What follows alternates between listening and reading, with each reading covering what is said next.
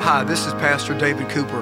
Thank you for joining my podcast. I pray that the Word of God will be a blessing to you. I also want to ask you to share the podcast with others. Together, we can make an impact in people's lives as we introduce them to the Word of God. Thank you for your partnership and ministry of the Mount Paran family and our outreach. I pray that the Word of God will be a blessing to you today.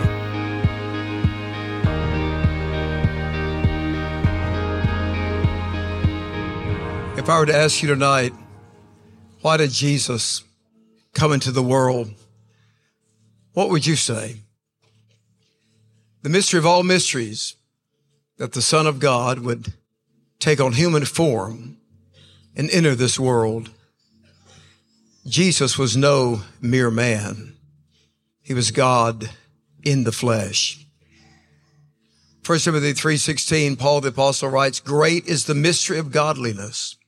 God was manifested in the flesh." Napoleon was talking to one of his generals one day. The general told him that he wasn't a religious man and said Jesus Christ was just like any other man. Napoleon said, "I have known great men, great leaders and conquerors. I tell you, Jesus Christ is no mere man." Did you know that all the great religious figures that have appeared in history, that not one of them ever claimed to be God's son? There's only one person ever walked the face of this earth who claimed to be God's son. John 10:36, Jesus said, "I am the Son of God." In John 14, verse 8, he told his disciples, "If you have seen me, you have seen the Father. I and the Father are one." Why did the Son of God, the creator of the universe, enter the world, be born in a manger, die on a cross, rise again, and today lives at the right hand of God, ever living to make intercession for us? Why did Jesus come? Well, we could say, well, Jesus came to fulfill the law and the prophets, to complete the Old Testament, and that's true. He said in Matthew 5:17, "Do not think I have come to destroy the law or the prophets. I've not come to destroy them, but to fulfill them." We could say, well, Jesus came to give abundant life. That's true. He said, "I've come that you might have life and have it more abundantly." He said in John 12:48, "I have come to bring light into the world." He also said something very radical. In Matthew chapter 10, verse 29, he said, "Do not think I have come to bring peace on the earth. I've not come to bring peace, but a sword." He said, what does that mean? Jesus meant that his very presence and name is divisive, that when people encounter him, they have to make a decision about him. And tonight, no matter how you came and who brought you, the fact of the matter is that God in his sovereignty arranged for you to be here tonight to have an encounter with Jesus. And when you leave here, you too will have to make a decision about Jesus. We could say that Jesus came into the world to destroy evil, and that's true. 1 John 3:8 says, "For this reason did the Son of God appear, that he might destroy the devil's works."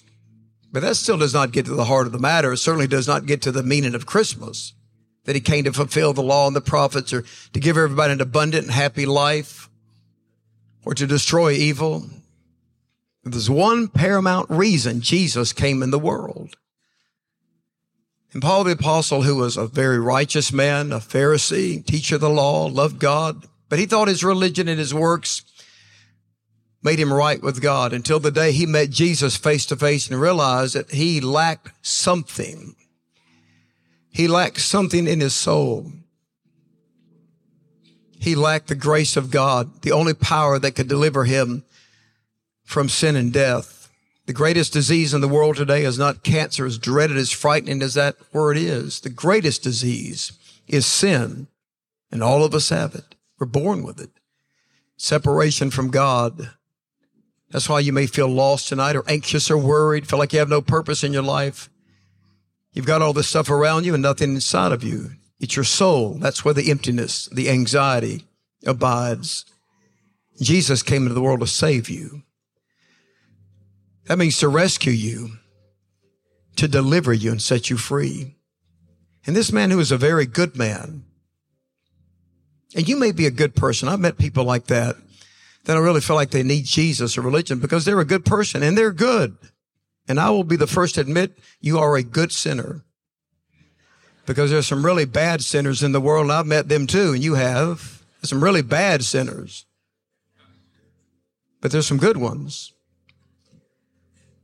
And that was Paul the Apostle. And when he had that face-to-face encounter with Jesus on the Damascus Road, revolutionized his life. Writes about half the New Testament, preached all over the world, building churches, died as a martyr because of his encounter with Jesus. And the only thing that'll really help you spiritually is an encounter with Jesus. And so Paul writes about why Jesus came. In 1 Timothy chapter 1, verse 15, he said, here is a trustworthy saying. Everybody, we got so much fake news we talk about, and nobody knows what to believe anymore on social media. Well, here's something you can believe tonight. Here's a trustworthy saying. Christ Jesus came into the world to save sinners, of whom I am the worst, he said. A righteous man. He said he felt like the worst of sinners when he stood before the Lord Jesus, gave his heart to Christ and received the gift of forgiveness. So he writes in Ephesians 2, verse 8, for by grace, that means a gift, for by grace are you saved through faith. It not of yourselves, it is the gift of God. And God will give you the gift of salvation, of forgiveness of sins, of new birth, of eternal life. God will give you grace, saving grace, as a gift. During Paul's travels, he and his companion Silas went to Philippi to preach. And he ended up getting arrested for preaching and put in prison. But at midnight, they sang praises to God and they prayed. The Lord sent an earthquake, shook the prison, opened the doors. And the jailer had been hearing them sing, and the way you've been hearing singing tonight. By the lyrics, the spirit of worship. He heard them praying. Perhaps they'd been praying for all the prisoners. Perhaps they'd been praying for the guards. He'd have listened to them. And this earthquake frightened him and everybody. He fell on his knees and said to Paul and Silas, what must I do to be saved? That's what people are asking, really. That's what they ask in the last moments of their life. I can assure you, I got a contact recently from a family, an elderly man, been an atheist all of his life. He wanted to know how he could know where he was going. In that moment, he asked the most important question. How can I be saved from guilt and sin and judgment? Paul told him, believe on the Lord Jesus Christ and you shall be saved. And that's what tonight's all about. This could be your strategic moment to believe. When people tell you it doesn't matter what you believe, you know nothing could be further from the truth. That's an absurd statement. What if people believe a lie? You think that's good for them? What if they believe a delusion? What if they believe a hallucination? What if your kids believe everything they see on social media? You're going to tell them that? Well, it doesn't matter what you believe as long as you believe something. Do you feel that way as a parent? No, you don't. You know that makes no sense. Believe on the Lord Jesus Christ and you shall be saved. And here tonight in this beautiful sanctuary, you can open your heart to Christ and put your faith in him. Jesus will save you. Your whole life tonight will completely change. You may think, well, can one decision in an evening make that much difference? I want you to think about something. The direction of your life and your destiny is based on a few strategic decisions you'll make in the course of your life. All the other ones are small ones. They don't add up to anything. But every now and again, you're going to come to a crossroads, and that big decision is going to determine your direction and your destiny. And this is the biggest one you'll face. Believe on the Lord Jesus Christ and you shall be saved.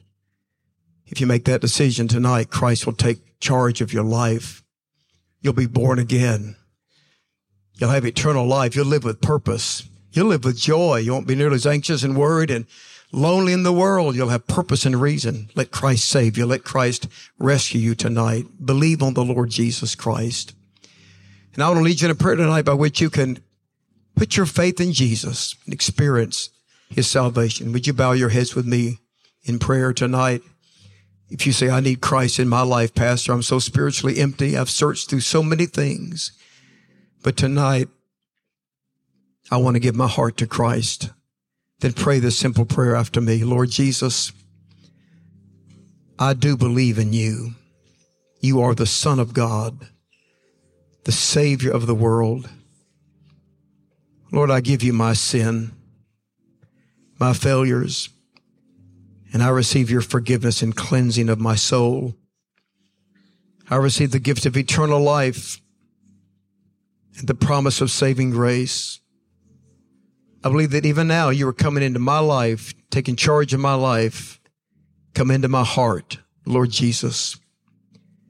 Tonight I boldly confess Jesus is Lord. I put my full trust in you to save me. Tonight, Lord, I choose to follow you with all my heart. It's in your holy name that I pray. And all God's people said amen. Thank you for joining me today as we've shared together the Word of God. Let me ask you to download the Mount Paran Church app today so that we can stay connected and you can see all the great services and resources available for you and your family. Follow me on social media and also the Mount Paran Church family. I look forward to seeing you in church to worship, on campus, and online. God bless you. Have an incredible day.